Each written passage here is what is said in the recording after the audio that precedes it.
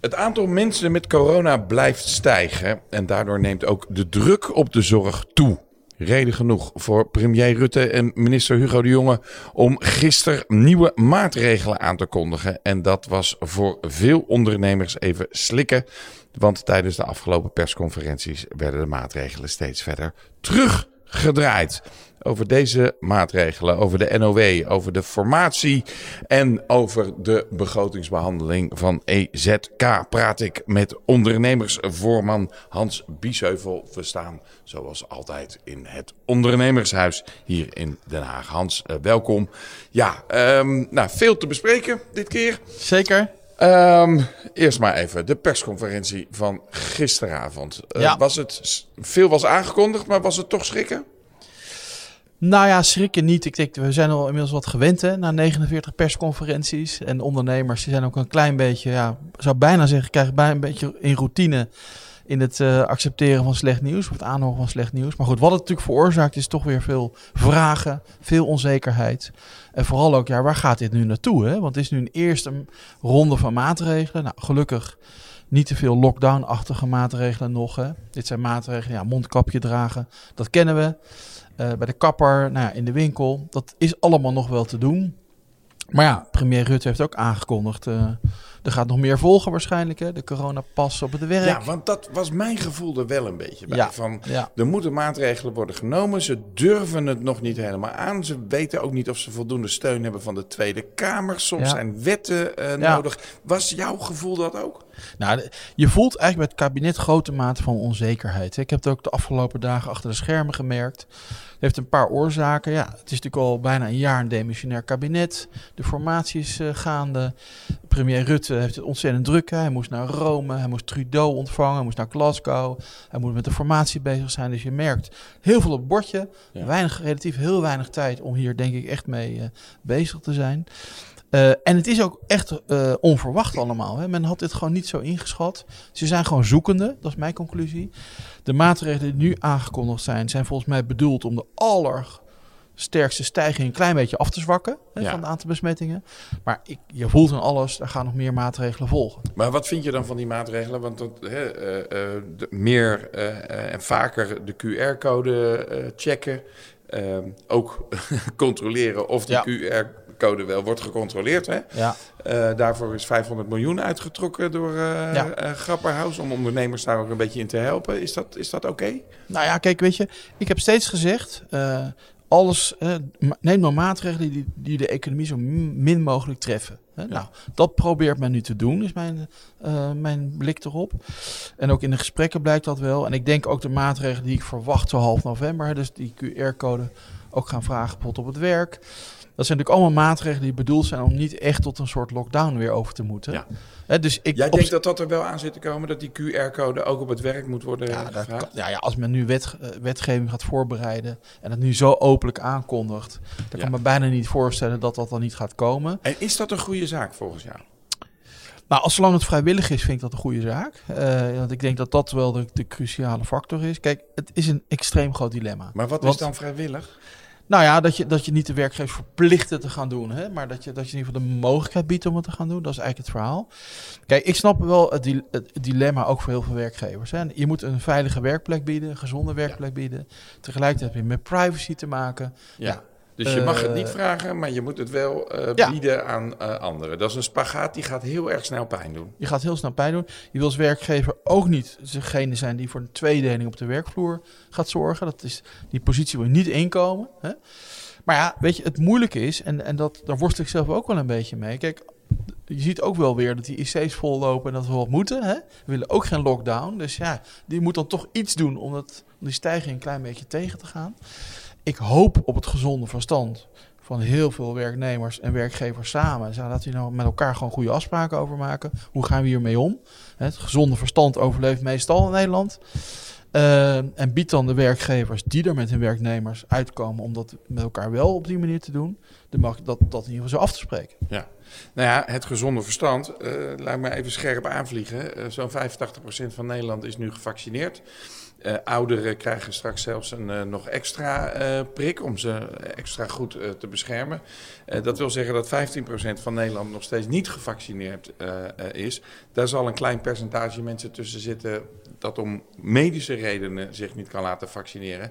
Maar bij die rest is dat gezonde verstand er niet. Nee, klopt. Nou ja, we staan in Den Haag, hè? Stad Den Haag, grote stad. Daar is 60% gevaccineerd, 40% nog steeds niet. Hè? Nee. En ja, daar hoor je weinig over. Hè. Je ziet ook dat dat percentage niet echt meer oploopt op dit moment. Het blijft een beetje rond die 60%. Ja. In de andere grote steden is hetzelfde beeld gaande. Nou ja, maar we horen veel over de Bijbelbelt. Ja. Dit is niet de Bijbelbelt. Nee. En hier gaat het ook om. Dus hier zijn het vooral jongeren en allochtonen. Precies. En daar moeten we dus met echt veel stringenter mee aan de slag. Ik zou zeggen, daar hoor ik weinig over uit de politiek. Weinig over het kabinet. Maar als je met burgemeesters spreekt, hè, ik heb dat recent met heel veel burgemeesters gedaan. Hier zitten ze allemaal enorm mee te worstelen. Want als die 40% zich niet laat vaccineren, dan krijgen we dit continu. Dan blijven we van de ene golf naar de volgende gaan. Dus daar ligt wel een heel belangrijke oplossing. De mensen die wel gevaccineerd zijn, worden beperkt in hun bewegingsruimte. Juist. Omdat anderen zich niet laten vaccineren. Nou ja, en je merkt dat de acceptatie bij die gevaccineerden om zich te laten beperken steeds minder wordt. Hè? Dus ook de draagvlak voor die maatregelen wordt steeds minder.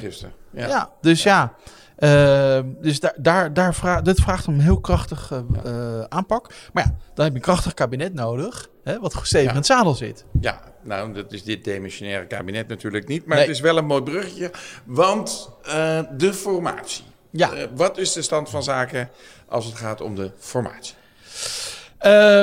We weten dat 4 partijen nog steeds met elkaar in gesprek zijn. Onder leiding van Koolmees en Remkes. En je hoort er wisselende berichten over, in alle eerlijkheid. Ja, je hoort heel weinig, toch? Ja, wij horen dan, denken we dan ietsje meer. Maar ook niet heel veel meer, denk ik, dan wat je in de krant leest. Men is met elkaar in gesprek. Nou, dat is denk ik een goed teken. Ja. Maar wat hoor jij wat wij nog niet hebben gehoord? Nou, ik hoor dat men streeft naar 20 november om dan toch een concept regeerakkoord te hebben. Maar dat is dan een regeerakkoord, begrijp ik, van 3 A4'tjes. Heel dun. Maar 3 A4'tjes hoef je toch niet zo'n week lang over te doen. Ja, maar er zitten natuurlijk wel hele cruciale keuzes in. Hè? Hoeveel CO2 gaan we terugbrengen? Of hoeveel gaan we de veestapel verminderen? Dat soort dingen komen daar dan in te staan. Dan moeten er vervolgens ministers gezocht gaan worden. Ja. En die krijgen dan in december de tijd om een paar weken tijd dan per doelstelling een soort programma te gaan schrijven. Hoe gaan we dat dan realiseren? En dan begrijp ik, nogmaals, allemaal wandelgangen achter de schermen, dat er begin januari dan een nieuw kabinet zou kunnen aantreden en het debat met de Tweede Kamer zou kunnen aangaan. Oké, dat zou een hele mooie tijdlijn zijn. Maar je zegt het al, een heel dun regeerakkoord. Dus dat wat we dan eind deze maand te horen krijgen, dat is eigenlijk, dan weet je eigenlijk nog helemaal niet zoveel, of wel? Nee, en kijk, en we weten ook uit de afgelopen periode dat zeg maar de devil's in the details zit. Het probleem zit vaak bij de uitvoering van dingen. Neem 1 voorbeeldje. De minister Koolmees, nu dan informateur. Nou, wordt gezien als een hele succesvolle minister. Maar het overgrote deel van het wat in het vorige regeerakkoord stond en staat, heeft hij niet kunnen uitvoeren. Ja. Het is heel lastig gebleken, omdat er gewoon te weinig overeenstemming was, politiek. Nou, maar dat moet alsnog, of worden daar dan weer andere afspraken over gemaakt? Nou ja, vervolgens heeft hij gezegd, ik kom er nu niet uit. Laat ik dan maar de commissie Borslab benoemen om die plannen te maken. Nou, dat rapport ligt nu inmiddels al 2 jaar. Daar moet nog een debat over gaan plaatsvinden in de Kamer. Dus ja, die uitvoering die is ontzettend belangrijk. Dus ik hoop dat er dan in ieder geval ministers komen die realistische programma's gaan schrijven. Die dan ook een keertje uitgevoerd gaan worden. Ja, het is een steeds populairder uitspraak volgens mij. Maar hij geldt hier in ieder geval, duurt lang. Het duurt al heel lang. En weet je, en dat is waar ondernemers eigenlijk de balen van hebben. Ja. Weet je, kijk, je wil gewoon weten waar ben ik aan toe. Punt.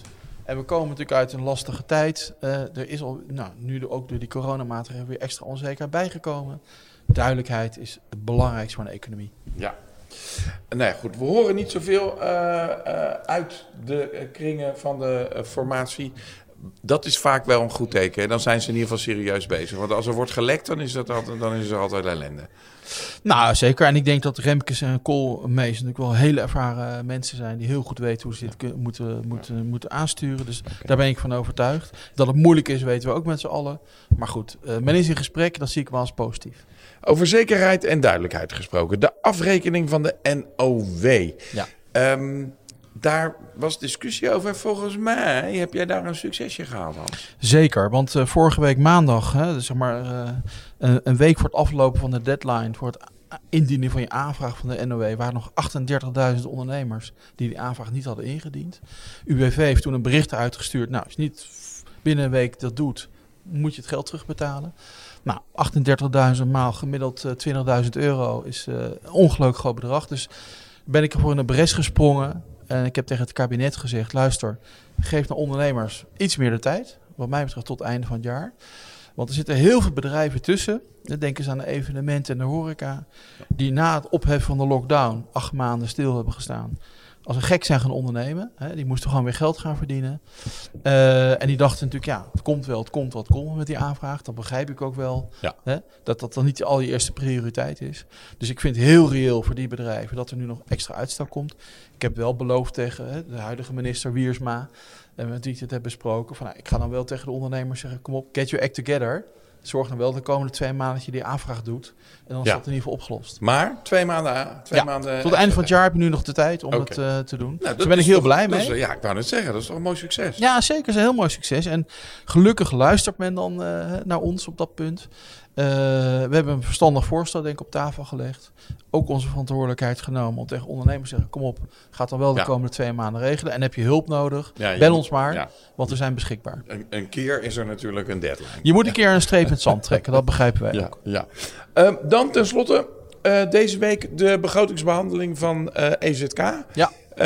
Dat is een hele belangrijke natuurlijk. We hadden algemene beschouwingen met een flinke lastenverzwaring voor ondernemers en zeker MKB'ers. Dat was geen goed nieuws. Wordt daar dan in zo'n begrotingsbehandeling bij EZK, valt daar dan nog iets van af te knibbelen of zo? Nee, Frits, dat is natuurlijk ook een beetje de tegenvaller. En nogmaals, ik neem het niemand persoonlijk kwalijk. Hè. Minister Blok, die neemt waar en die gaat weg. Het is een hele lastige situatie. Want je ziet dat de Kamerleden wel goede woorden voor het MKB hebben iedere keer. Hè. Ik heb al die bijdragers van die Kamerleden gevolgd gisteren. Nou, alleen maar mooie woorden voor het MKB. Maar geen boter bij de vis. Als je dan zegt, nou, kan hier wat extra's, kan daar wat extra's. Die slagkracht mis je. En ik herhaal het nog maar eens even heel duidelijk. Wat we ook in de verkiezingscampagne een half jaar geleden hebben gezegd. Wat we straks bij de gemeenteraadsverkiezingen weer zullen gaan zeggen. Het geld moet echt eerst verdiend worden. Anders kun je het niet uitgeven en herverdelen. En het wordt alleen maar in de bedrijven verdiend. Nee. Zo simpel ligt het. En dat betekent dat je moet investeren in het ondernemersklimaat. En dat is niet altijd meer geld. Of niet altijd alleen maar minder belastingen. Dat gaat ook om, hoe ga je met regeldruk om? Hè? Hoe ga je met consistent beleid om? Hè? De betrouwbare overheid. Allemaal thema's die gisteren wel voorbij zijn gekomen. Maar weinig daden. Ja. Maar inderdaad, je zegt het al een tijdje, het geld moet eerst verdiend worden. Ja. En volgens mij zijn er best veel mensen in de ondernemerswereld die jou dat zeggen. Maar de politici, ze horen het wel, maar ze doen er niks mee. Nee, het is veel te weinig. Ik vind dat er veel te weinig mee gebeurt. En het gemak waarmee men lasten verhoogt, het gemak waarmee men aanneemt, dat geld wordt toch wel verdiend. Ja, dat zit mij gewoon echt dwars. Dat moet anders. Ik heb mijn kaarten nu maar gezet dan op die formatie en hopelijk een nieuwe ministersploeg, waarmee we gewoon weer opnieuw aan de slag kunnen om dat verhaal toch beter tussen de oren te krijgen. Ja. En de uitdagingen zijn natuurlijk ongelooflijk groot. We hebben die energietransitie waar we al heel veel tientallen miljarden voor nodig hebben. We hebben nog steeds die tientallen miljarden schuld van ondernemers die terugbetaald moet worden. Het is gigantisch. Dus dat verdienvermogen, dat is cruciaal. Het zou een goede titel zijn voor een regeerakkoord, hè? Lijkt mij wel. Het geld moet eerst verdiend worden. Ik zou dat er gewoon bovenop zetten, ja. We gaan het volgen, Hans. Dank je wel weer voor vandaag. Dit was de podcast van ONL voor ondernemers. We praten bij met ONL-voorman Hans Biesheuvel. Mocht je nou meer willen weten, kijk dan op www.onl.nl. Tot de volgende keer.